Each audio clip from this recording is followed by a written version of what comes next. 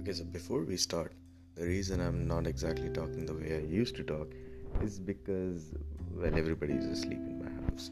On top of everything, we would be talking about new ideas, predominantly from a psychological perspective. Since I'm a student of psychology, I really love talking about psychology. We might throw in a little bit of Islam, a little bit of South Asian studies, a little bit of history, and a little bit of philosophy. Basically, this podcast is a very vibrant view of the way I think and the way I perceive the world to be.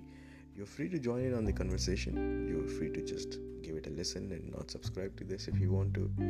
I don't know. Maybe you landed here because it was fate. Maybe it was something more than that.